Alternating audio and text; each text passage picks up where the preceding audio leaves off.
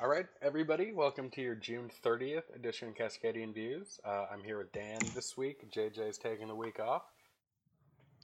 Hey, All we're right. still here. Yeah, I was stupid and only recorded my side of the last episode, so apologies for not getting that out. Yeah. We have the Supreme Court wrapped up its term this week, and we're going to go over that in depth. It's going to be the majority of the episode, but we also had a few important things that happened. I think the first is that the Democrats had maybe the first big primary upset of the cycle, and that is the man I believe fourth in line in the House and angling for the top job if Democrats ever came back was defeated by a young woman. Every news organization I saw labeled her as a millennial, which I don't know why, but it is accurate. Yeah, 28 counts. Yeah. Yeah. No, it just reminds me that I'm technically a millennial too, which disturbs me. Yeah. But took down this really icon of the party, and will be going to Congress. The district is something like plus 30 Democrat. Yeah, it's a deep blue district. Mostly the Bronx and I think a little bit of Queens. Yeah. So I approve kind of wholeheartly of this. Sure. This is one of the things I think we all pushed on. And I'm couching my language here because JJ's not here to defend himself. But at least between you and I, one of the things that has always seemed consistent is that we should nominate candidates who can win in districts that they need to fight for. But in our base, we should nominate the progressives, and that is exactly what we saw happen here. I think it's beautiful, to be honest. Yeah, I mean, the candidate, Alexandria Ocasio Cortez, she was backed by groups like Democratic Socialists of America. So she was definitely pulling I guess, the axis to the left a little bit, The which DSA are isn't the people with the roses after their handles on Twitter. That's what I've learned. right. Right. Yeah. Yeah. But yeah, it's definitely she got a solid issue profile that was appealing within the district. I think she's probably moving even the mainstream of the party a little bit because a big issue that she made was the recent immigration crisis created by the Trump administration and taking a bold stand on the abolition of the Immigration and Customs Enforcement Agency, also known as ICE, and that is a cause that's being taken up more and more by some mainstream figures in the party, potential presidential candidates. Uh, so yeah, she's definitely kind of. I really hate the term Overton window, and I would argue at length that it's not really a thing, but We she's will have doing a her part fight to move about it. that. Yeah, I am convinced that it's just not real. So yeah, we might have to get into that in the group. But yeah, it's. I think this is the space where that is really possible to do. I mean, it's a very, very liberal district, very, dark blue, very young district that's been mentioned. So really, some of the things that have changed here is that they've got a candidate that more accurately represents the people that live there. It's a young district, largely Latina. Um, Joe Crowley, he's an old white guy. He's relatively liberal, I'd say. I mean, you'd have to be to advance in the ranks of the House Democratic Caucus, and he was chair of the House Caucus, and he's been fairly critical of the Trump administration as well. But there is a whole other level, and he just wasn't on it, and He's that's actually I think he got extremely surprised. popular in his district. Like, even losing that seat, I think something like two-thirds of the voters who were exit polled approved of his performance. Sure, I mean they just someone came along that was a better match, Yeah. and that's what democracy is all about. And this is again where if you want to move the party to the left, this is where to do it. There's been a lot of focus on some kind of figures that are kind of marginal and annoying. within the caucus, just because they take votes that confirm a various Trump appointee, or they might take some vote against a party priority, or at least water down a party priority. The names that come to mind most often now are like Joe Manchin, Claire McCaskill, trying to think, Heidi Heitkamp. But these are also states that these are all senators representing states that Trump won by double digits, and states where he's also still very popular. And the idea that you could run a DSA candidate in any of these states, or even someone remotely in the same universe of issue priorities and style and prevail, in a primary, let alone a general election against a Republican, just it seems like folly to me. It's a way to get more very, very hard right Republicans elected. But this is where we can do it, where we can really show the bleeding edge of where the party needs to be. Yeah, a district like the Bronx or like San Francisco can, support a candidate that we want to see. I think we all want to see. It's Yeah. The sticks of Alabama, where you have to get the guy who's running on a platform of legalizing noodling. Yeah. Exactly. Or for that matter, here in the Northwest, downtown Seattle, and Pramila Jayapal. Absolutely. Kind of where the party can be going in the future, certainly to show us the way, and hopefully make some of these more critical ideas, whether it's things like universal health care, or more aggressive responses to climate change, or economic justice, and reform of criminal justice. I mean, this is where they can kind of take these stands and start trying to move them into the mainstream. We're in a kind of a weird place here in Portland. Our legislature, Earl Blumenauer, is Mm-hmm. he's an old white guy, but Portland is the whitest major city in America by like a mile, not even close. So it kind of fits, except for the whole age thing. We are a very young city, but he's going out of his way to be, and I guess he's always been super progressive, but he's going out of his way to be very vocal about being super progressive now. I think just reading the zeitgeist, trying to insulate himself a bit. But he's fully Sure. on the abolish ICE train. That. All right. Yeah. Well, it's good to see, for a guy that's been around quite a long time. That's great. Yeah. Yeah, no, and he seems to be doing a lot of like constituent outreach and whatnot. He seems like a great guy. I voted for him. Sure. And part of that was just I didn't have any idea who his challengers were, and I'm not so I didn't see him. But also, I feel like he's done a pretty good job, and he's definitely trying to keep with where the, the liberal view of the party is. So I'm happy with him. Sure. Yeah. All right. And I guess the other thing that we'll talk about before we go into our court rewind is that, well, there's been, again, an uptick in violence, political violence.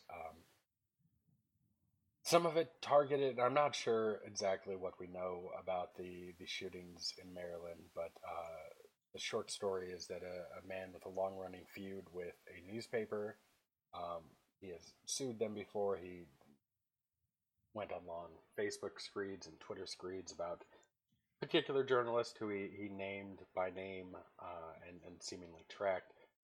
Well, he shot up the building. 5 people were dead, at least when I saw the number were dead since then.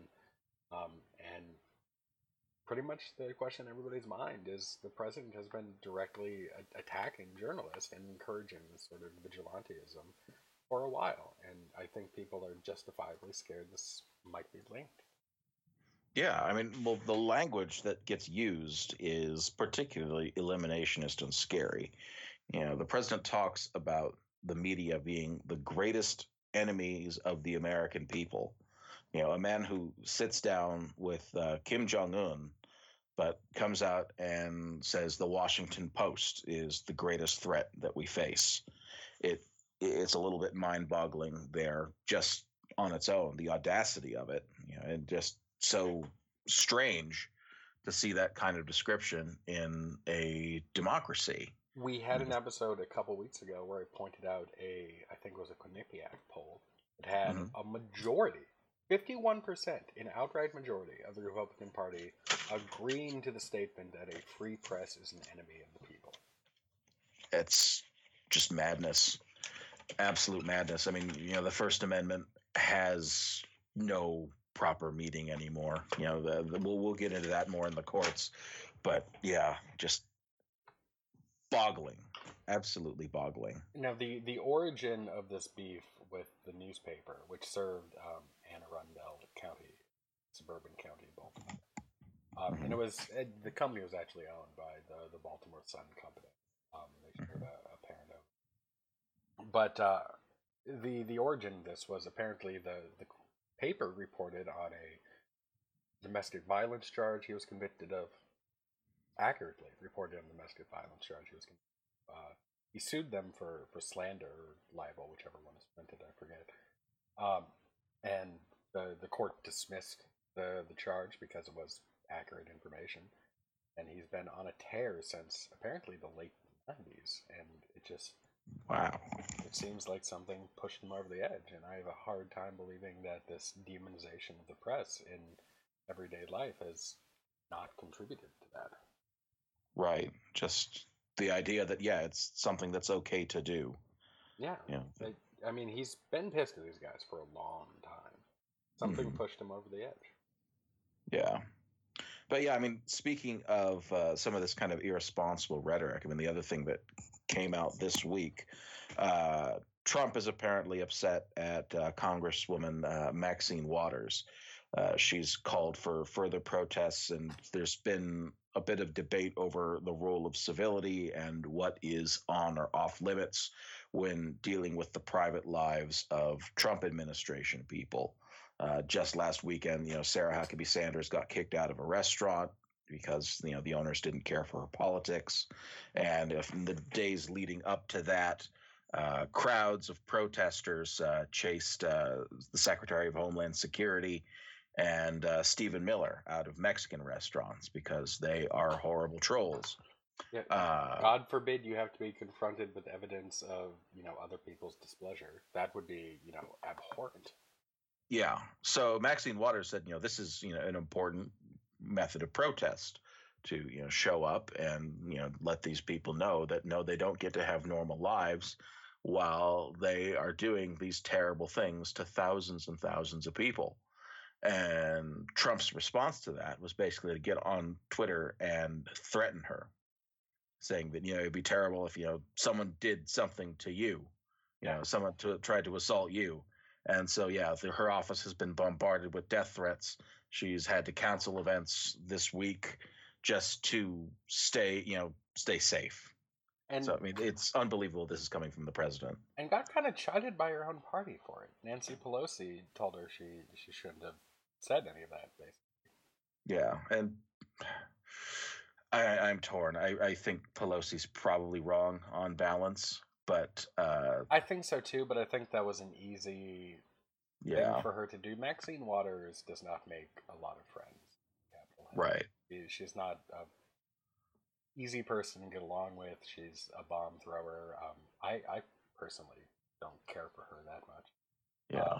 But she was right on this one. And you have to go, whether somebody was right or wrong, not based on how you like her. So I see how Pelosi got to where she got to, but right. I don't agree with it. Yeah, I mean, the party certainly does not want Maxine Waters to be seen as the face of the Democrats on Capitol Hill, and the idea that these are the people that you will empower if you elect Democrats to a majority in the fall. But at the same time, he's directly threatening a member of your caucus. You don't back him up. In that case, you stand with the member of Congress who's being, physically threatened with this. It's terrible. Yep. And kind of on that same note, we here in Portland, as we record this, are under a riot advisory. Police have declared a riot downtown. It seems like a fairly common occurrence. I've recorded video and pictures from some of the things declared a riot before. You can find them on the group if you search through it. But it is a clash between Patriot Prayer and the Proud Boys, who have been on a tear in Portland lately. They've been beating people, like hopping out of trucks, burning coal because, of course, and beating the crap out of people in North Portland before running back across the river into Vancouver. It's been documented. Willamette Week had a nice series on it. They've been kind of out in force, and they've decided to make a statement today. They chose today because it's the same day that Portland joined many, many other cities across the country in protesting the family separation, with the news that the children who were previously separated from families are not being returned at this point. And they started some shit. I mean, if you go to the Oregonian, their website, Oregon Live, they've got photos of people with bloody faces and antifas in one park and patriot prayers in the other park, and they're screaming at each other across the street. There's blood on the street. They came here to stir up some shit. Mm-hmm. The only reason you see Patriot Prayer here, they want to start some shit. That's kind of why they locate there too. They know there's a lot of people that they're going to disagree with them. They can start a fight. Yeah.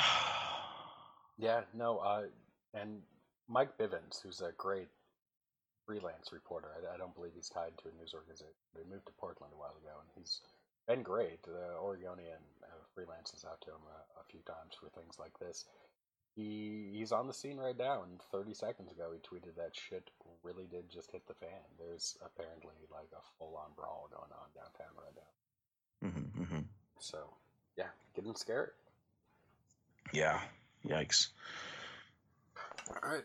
Well, we'll turn from that, and we're going to spend quite a bit of time here on a court rewind. The court just ended its term. One of the things we discussed last week that kind of got lost, they pulled a complete dodge on the gerrymandering cases. Complete and total dodge.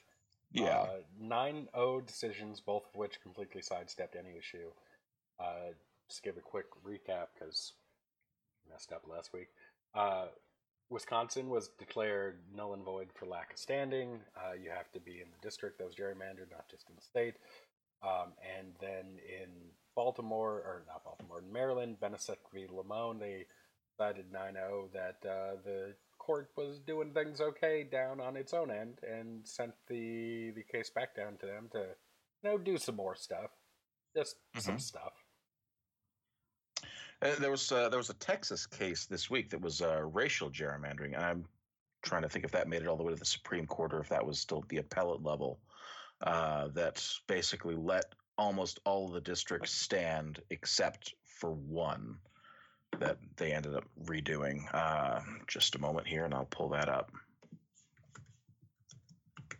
Yeah, but the idea is that at least for the main cases that we've been eagerly anticipating this session, the courts decided that the plaintiffs who brought the case, who were individual voters in various districts throughout Wisconsin and Maryland, did not have standing to sue. They weren't impacted by the map as a whole, just their district, I guess, was where they really drew the line. So where they've left it open for potential challenges further down the line would be if an organization that operates throughout the state of Wisconsin, for instance, might theoretically have standing later. Now, I think the court is going to be a lot less hospitable towards challenges towards gerrymandering, or even willing to go into cases like this with the other apocalyptic news from this week. I'm a little confused about that, because at oral argument, I counted 7 justices who were deeply uncomfortable with Wisconsin's map. And I don't just mean like, yeah, these are gerrymandering, but who cares? I mean like, this is an affront to democracy. And I don't get how you say that in oral argument and then just decide not to do anything about it. That's what it keeps coming back to. And I think what Justice Roberts, Chief Justice Roberts, has argued many times is that, these are, offenses to democracy. You're absolutely right. They give majority control and supermajority control in some cases to a minority of the voters. but they keep coming back to this catch-22, the idea that voters should somehow be able to fix this in the ballot box rather than bring in some kind of judicial intervention. Of course, the politicians who benefit from gerrymandering schemes of this nature have effectively insulated themselves from change at the ballot box. And some of that may be in the process of changing. There may be extreme enough circumstances in Wisconsin and some other places that may, at least in part, overwhelm the built-in advantages that Republicans have created for themselves by manipulating the map and torturing where the district lines should be. But I think it's a long shot. At best, there may be change on a statewide level, and that at least would provide some check on how the map is going to be done going forward. But yeah, that's really what it's come down to for Roberts again and again, is that, well, if voters are harmed or don't approve of the way these districts are drawn, they should vote for people who will change it. And it just makes you smack your head again and again. They don't have the opportunity to. Their voting power has been shattered by highly sophisticated algorithms and analysis of where the voters live. I guess they could all just start moving, from district to district to try and. But that's crazy. I can't. I'm stupid to even say it. So yeah. Now, the other cases that came down this week, one you in particular have been following quite closely was Janus. Right, and that was the last day of the term. They brought this one forward, and this is speaking of the First Amendment from earlier today. I mean, this is a case that overturned a precedent from 41 years ago concerning public sector employee unions. And there's been a compromise in this field for a very long time. Public sector unions, they do involve people who work for the government, and there's a long string of cases and case law that people who work for the government have a property interest in their employment. What conflicts with that is there are a great deal of public employee union contracts that involve a concept called union security, that everyone who works within a particular bargaining unit and is represented by a particular union are obligated to pay dues or fees to the union to pay for their representation. And that's created, or at least it had, 40 years ago, a First Amendment issue that was visited by the courts. And the compromise that was imposed by the courts at that time was that employees who did not wish to become a member of the union that represented them, they would still be required to pay the cost of their representation, but all of the political activity, whatever was charged for that, had to be backed out of what would be charged to them. They would pay only for the cost of their representation in bargaining or in representation with the employer in terms of discipline and other matters. That was Abood, right? That was the Abood decision, the Detroit School District. And yeah, that was 1977. And since Samuel Alito got to the court, 12 years ago, he's had this case in his sights for a long time. In several cases now. I think the first one where he came really close was Harris v. Quinn in 2014.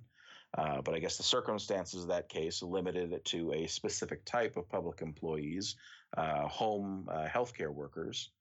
And then in 2016, they also came close, but for the sudden death of Antonin Scalia in the Friedrichs v. California Teachers Association. So it's been a long time coming, and it's been this novel approach to the First Amendment here and public sector union work.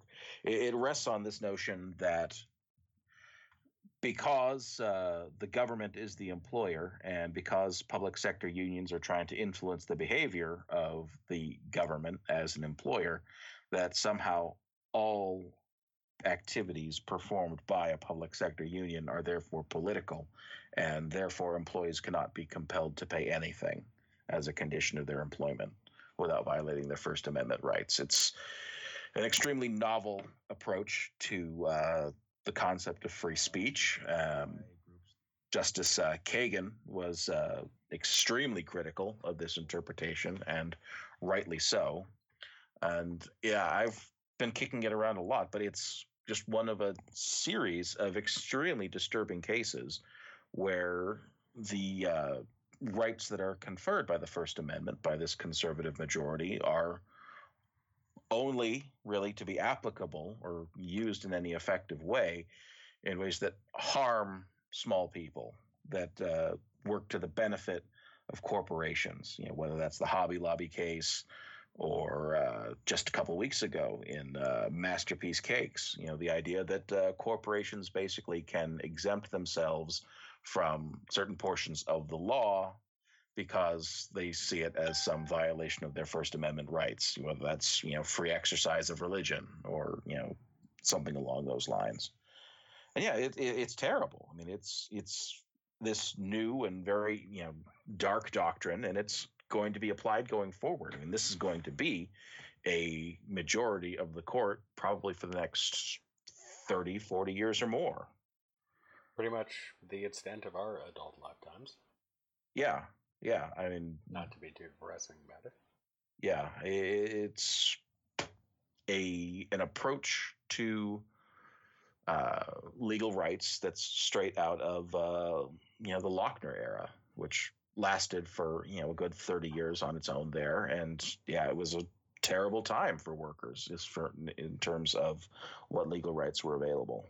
We also had the travel ban case, which was probably one of the most disturbing opinions of the term, at least for me, in that Kennedy went out of his way to demonstrate the unconstitutional nature of the animus towards Muslims in the travel ban, specifically called it unconstitutional, and yet still voted to uphold it, saying that the court had no oversight of it and it was up to the president. Yeah, stay within the bounds of the Constitution. Plenary powers, the president and of course the Congress. The Congress can intervene and restrict the president. Well, they would, but they're kind of broken too right now. So I guess every branch of government is now going to abdicate its responsibility to be a check on the executive now. You mentioned the Masterpiece Cake Shop decision. That was made 7-2. The only justices voting against that were Sotomayor and Ginsburg. It was speculated that this was a tactical move by the liberals. They could use this opinion in order to kind of justify a decision in the travel ban case and swing Kennedy, which they did to their way of thinking, but not to actually doing anything. Yeah. So in the end, they traded away the ability to discriminate against gay people for Kennedy agreeing with them, but not doing shit. Yeah. On some level, I guess their opinion kept it more within the realm of the procedure again and the specifics of the case. I mean, that's really the best thing you can say for it. Is that the court's now taking up a case from Florida for next term, basically the same stuff, but able to make a wider precedent. Yeah, and the justice that hears it is going to be even more hostile to gay rights than, is absolutely going to be more hostile to gay rights than Anthony Kennedy. Yeah, this was actually a pet cause for Kennedy. I guess this was a step too far, but gay marriage in this country is basically a 20-year story of Justice Kennedy on a crusade, starting with Lawrence v. Texas in 1997 and culminating with Obergefell v. Hodges. Right. So,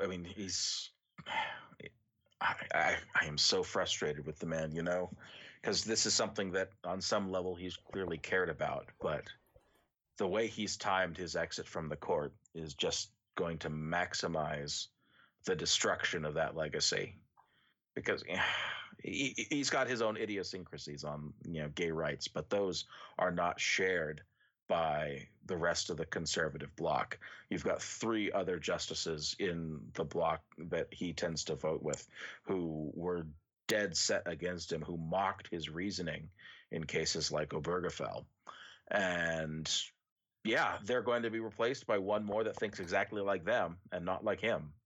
Yeah, And I mean, I kind of get it. Kennedy's not a liberal. He's never going to be confused for no, Waco. And having rights to something doesn't necessarily mean that other people have to respect that. And I get that. But it's just, this case in particular seems to piss all over something he literally spent the latter part of his career building. I mean, this was a very public journey for him to this. yeah. And it was Kennedy. He wrote every single important opinion building up to this. Like, every opinion on gay rights was his.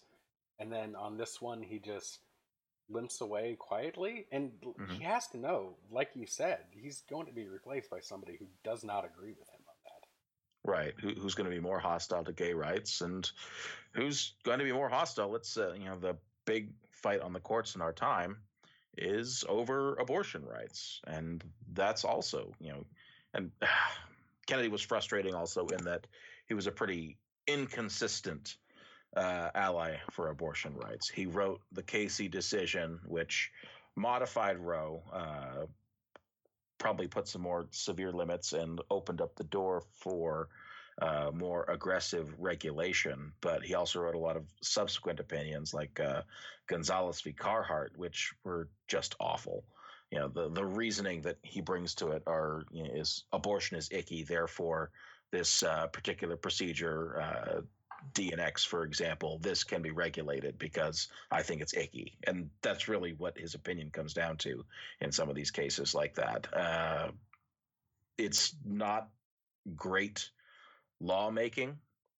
I think the conservatives would put up with it because it would get the result they wanted, but you could also see a lot of contempt from the way that they reacted to it. Scalia in particular was known for raking Kennedy over the coals when they did end up disagreeing or not able to come to a same opinion. And I think with some justification, the reasoning in some of these cases just was not legally sound. And I think when there is a conservative majority, they're going to have it's pretty going to be fairly easy for them to attack the reasoning in a case like Obergefell, or to chip away at the lines that Kennedy set in Casey. I think you'll see more chipping than outright abandonment. Like, even with gay Sure. marriage, what are they going to do with this? There's hundreds of thousands, if not millions, of married gay couples in this country. Every state has procedures in place for this. You can't just put that genie back in the bottle. You can start nibbling around the edges. And you can certainly make it a lot easier to discriminate against them. And well, shoot, make it so that it's as easy to get a marriage certificate for a gay couple as it is to get an abortion in Texas. There are 3 clerks in the state that will issue you a license. Hope you can drive to Austin. You mentioned the abortion issue. One of the other big cases was the National Institute of Family and Life Advocates versus Becerra. Becerra is the Attorney General of California. That's how he ended up with his name on the case. California law required crisis pregnancy centers to display information about abortion if patients wanted it. And this was overturned as an infringement of their religious rights. I'm still uncomfortable with, entities like corporations not having legal rights. That bothers me a little bit. Mm-hmm. I've gotten on this rant. A freedom of religious conscience again for a corporation. Yeah. Who has the religious conscience? I've it's actually legal fiction in the first place. Yeah, the corporate personhood as a whole is legal fiction. I've actually gone on this. I understand why it was legal fiction. The laws written to criminalize behavior were written about people, but obviously corporations can still be guilty of crimes. So things like theft and fraud, for the purposes of those laws, people should refer to corporations. Fine, it's a hack on the law, but we've had 200 years to fix that. We've had 200 years to get this into a place where we don't have to assume corporations are people. We can just write laws where corporations can violate the laws and be punished. The whole idea of corporate personhood is antiquated at this point. Yeah, and dangerous, because now it's, we have the protections that are meant for individuals, but instead they're being used to allow corporations to ignore the law, or in some cases to overturn the law entirely here. And this was a particularly nonsensical case.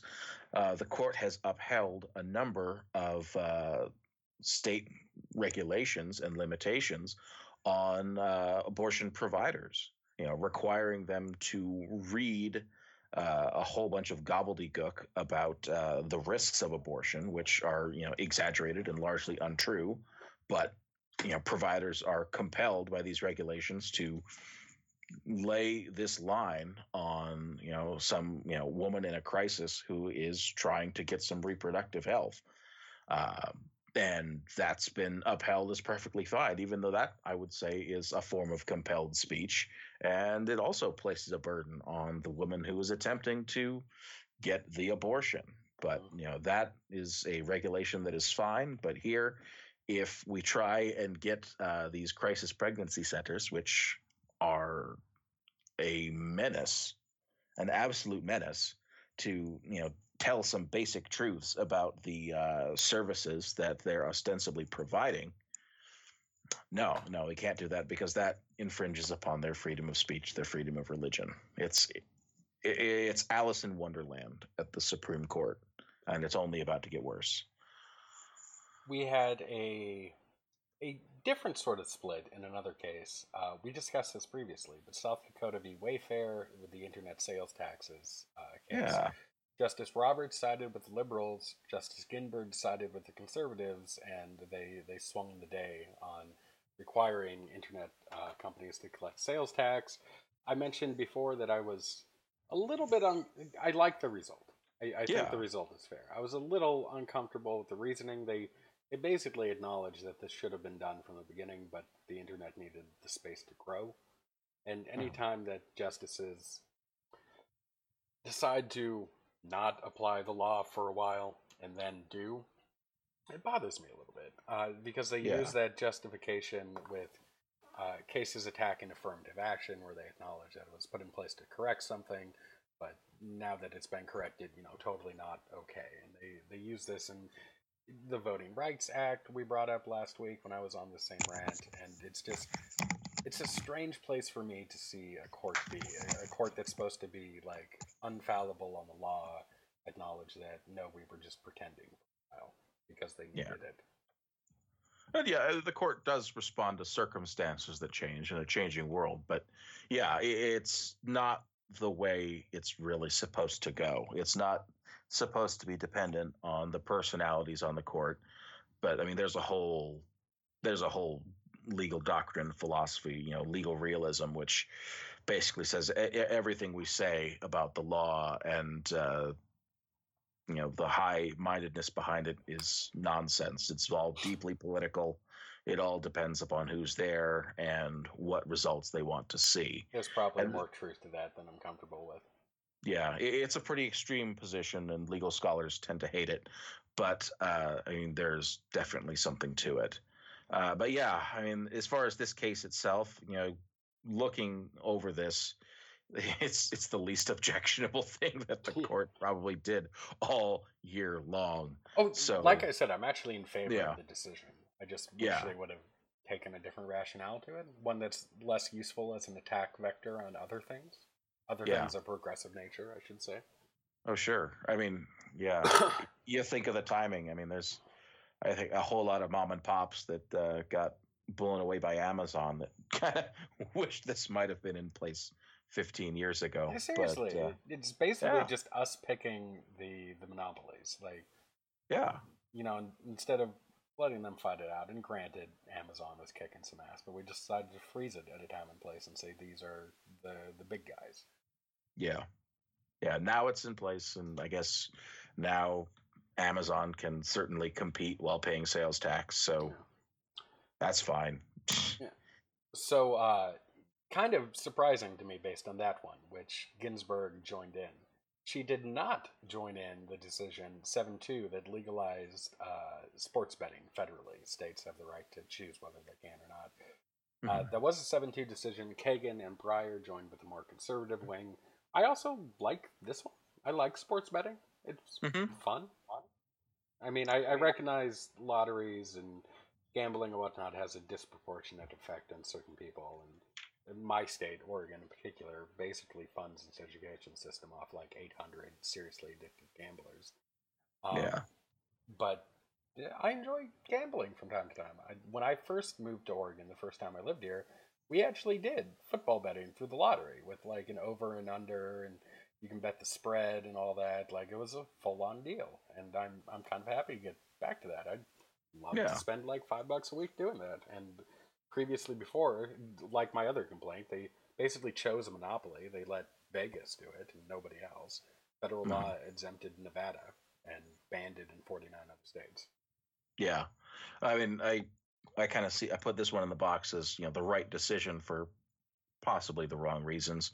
I'm not sure that there's any reason that the Congress shouldn't be able to regulate this sort of thing in this way. But yeah, I mean, it was a dumb law. It needed to go off the books. Yeah. I'm glad it's gone. On slightly better terms, and this is going to be our last like good news of this little journey that we're on. The digital privacy case with Roberts joining the liberal wing of the court in a 5-4 decision. It's very narrow. It's not anything to like really cheer about, but it is the right decision. It doesn't really protect anything other than, well, essentially location data, but there is a precedent for some other data if anybody wants to challenge on it. Yeah. They do away with certain information under the third-party doctrine. The third-party doctrine, and I may be misstating this, you can correct me if I'm not, if I am, is that as an individual, any data you give away to a third party, they can choose what to do with. They can voluntarily turn it over to the cops if they want to. And the court ruled in this case that location data from cell phones is so pervasive and such a requirement, you literally can't have a cell phone without giving this information to the cell phone carrier, that it shouldn't fall under the same category. Yeah, that's right. That's an accurate statement of both the doctrine and the state of the law at this point, which I think that makes a fair amount of sense. It's a fairly limited ruling, but like you say, it's acknowledging the state of technology and the state of the industry today, at least in a small way. So it's a good sign here. Yeah, and like I said, it does give a framework for other sorts of data collection to be challenged. If they meet the same pervasive and required nature and all these other things, it seems like the reasoning would be the same. All right. Well, we have a couple more here that are not so great. The workplace arbitration ruling, that was Epic Systems v. Lewis. Kind of a precursor to the Janus decision, but this one said that employers, instead of, being sued like normal people, can force workers to pursue claims for wage theft and other issues in individual, not group arbitration.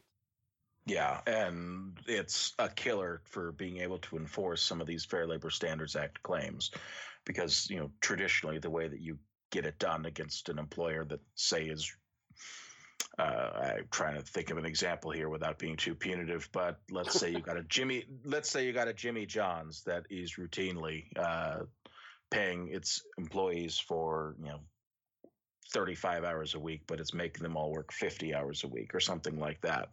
The way that it makes sense to bring a legal action is to have a bunch of employees come together and file a lawsuit to, on a class action basis, because the claims for any one individual, they may not be that great. It may be difficult to really pursue it very far, and especially make it worth the time for an attorney. Yeah.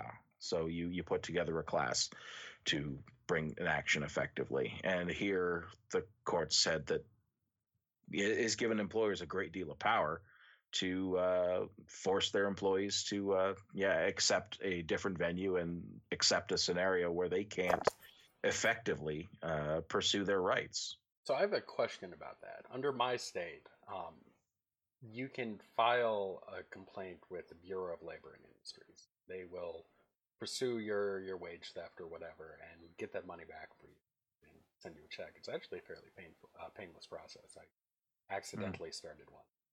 It's finally a complaint, and they resolved my complaint, but they also sent me the paperwork for getting money, which I didn't actually need.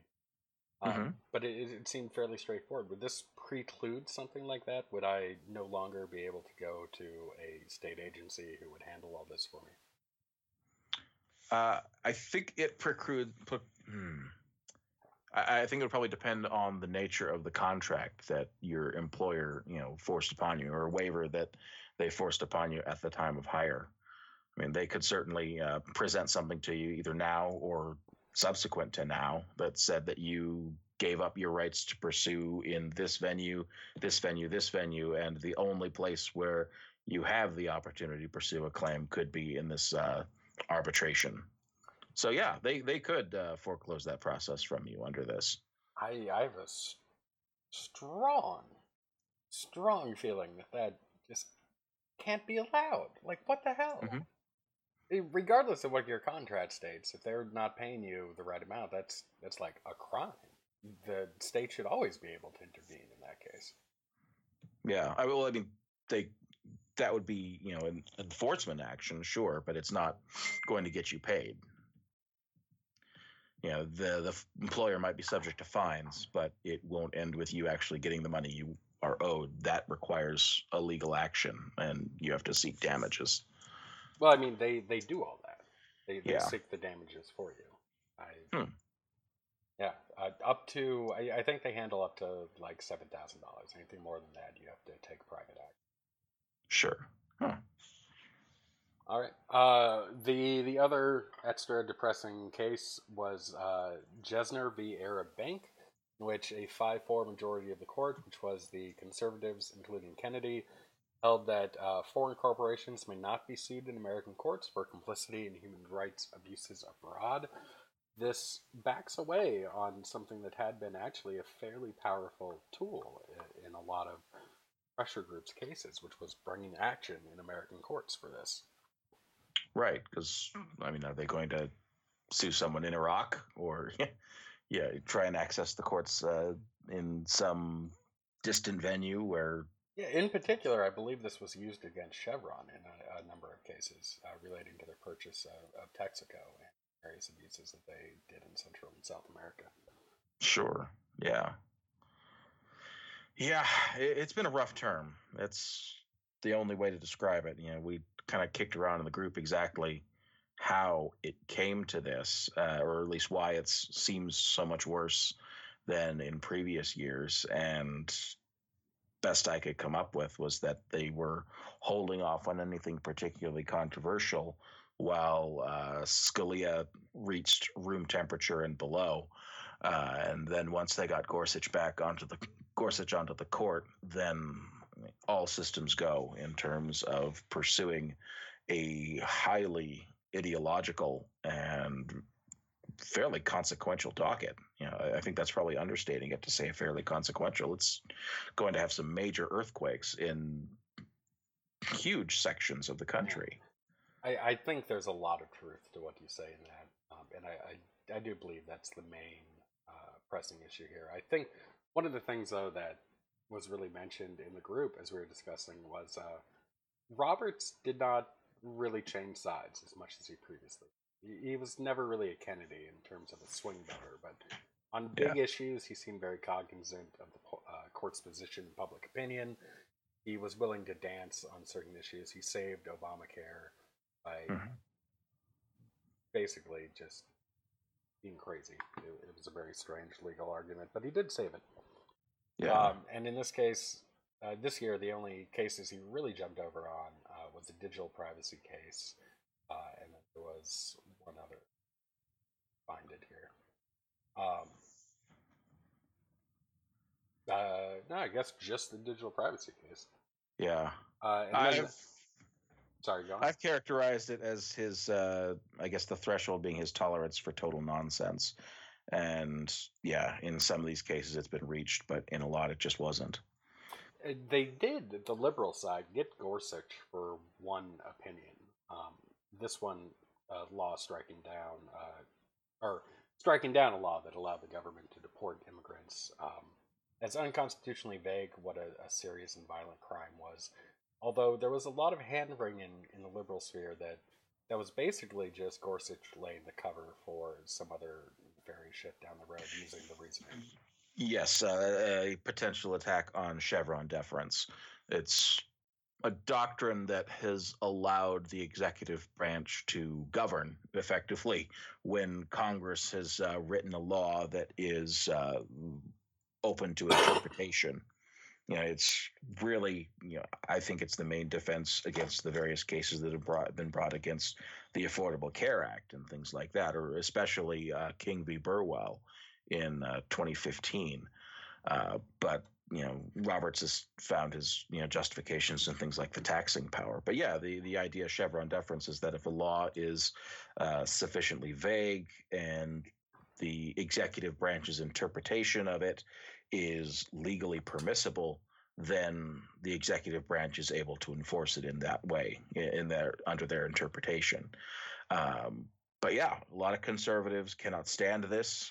They would like to limit, the activity of the government or the ability to regulate much, much further, and that would be the ultimate end of gutting Chevron. Things like the Obama administration's regulation of carbon or emissions, or things like DACA. You get rid of Chevron deference, and it suddenly becomes much more difficult for the executive branch to do these things without some explicit authorization by Congress. It just tears us back to a place where the president is powerless, except not, because they're still allowing him to do everything via executive order. Well, yeah. Well, that starts to get narrowed down as well as to what can fall under that. But yeah, I think you tear out Chevron deference, and yeah, you start moving back towards a 19th century executive. Which sounds great to me with gerrymandered to shit districts. Yeah. Well, you look at it, and you guys want to have a parliament proportionate representation, then yeah, we'll talk about it. Yeah. It's just not compatible with 21st century governance in a country of 330 million people. It's just not how we can govern anymore. Well, I mean, we could. We just would have to make some other changes. I wouldn't mind seeing a parliamentary style democracy. Kind of UK style, with the executive's just the leader of the largest party in parliament, so he can get legislation through, and if he ever can't, well, then you get a new prime minister. Right. But that requires things like, Parliament being supreme. No, they can't have their hands tied. There is no constitution. They can do whatever the hell they want. Yeah. All right. That was actually a really bad anecdote. Just end that up. I don't know why I went off on that one. But we'll wrap it up here because we're hitting 7:30. There's only two of us, so I think we'll just skip the what are we watching this week, unless you have something you want to talk about. It's America's birthday, Brock. Oh, that's right. I'm actually doing something special to work for that. It may not be around much longer, so celebrate it while you can. It really might not be. I'm getting a little bit scared. Yeah. Let's just finish all that off then. One thing we forgot to mention. Kennedy's retiring, so next court, way worse. Yep. Look for that on July 9th, according to Trump. Yeah, so. This was a shitty, low-budget starter film. Next term is going to be just amp up all the shittiness. Whew. Yeah. That's good. All right. Have a good week, Dan. Hey, good luck. Bye. All right, bye.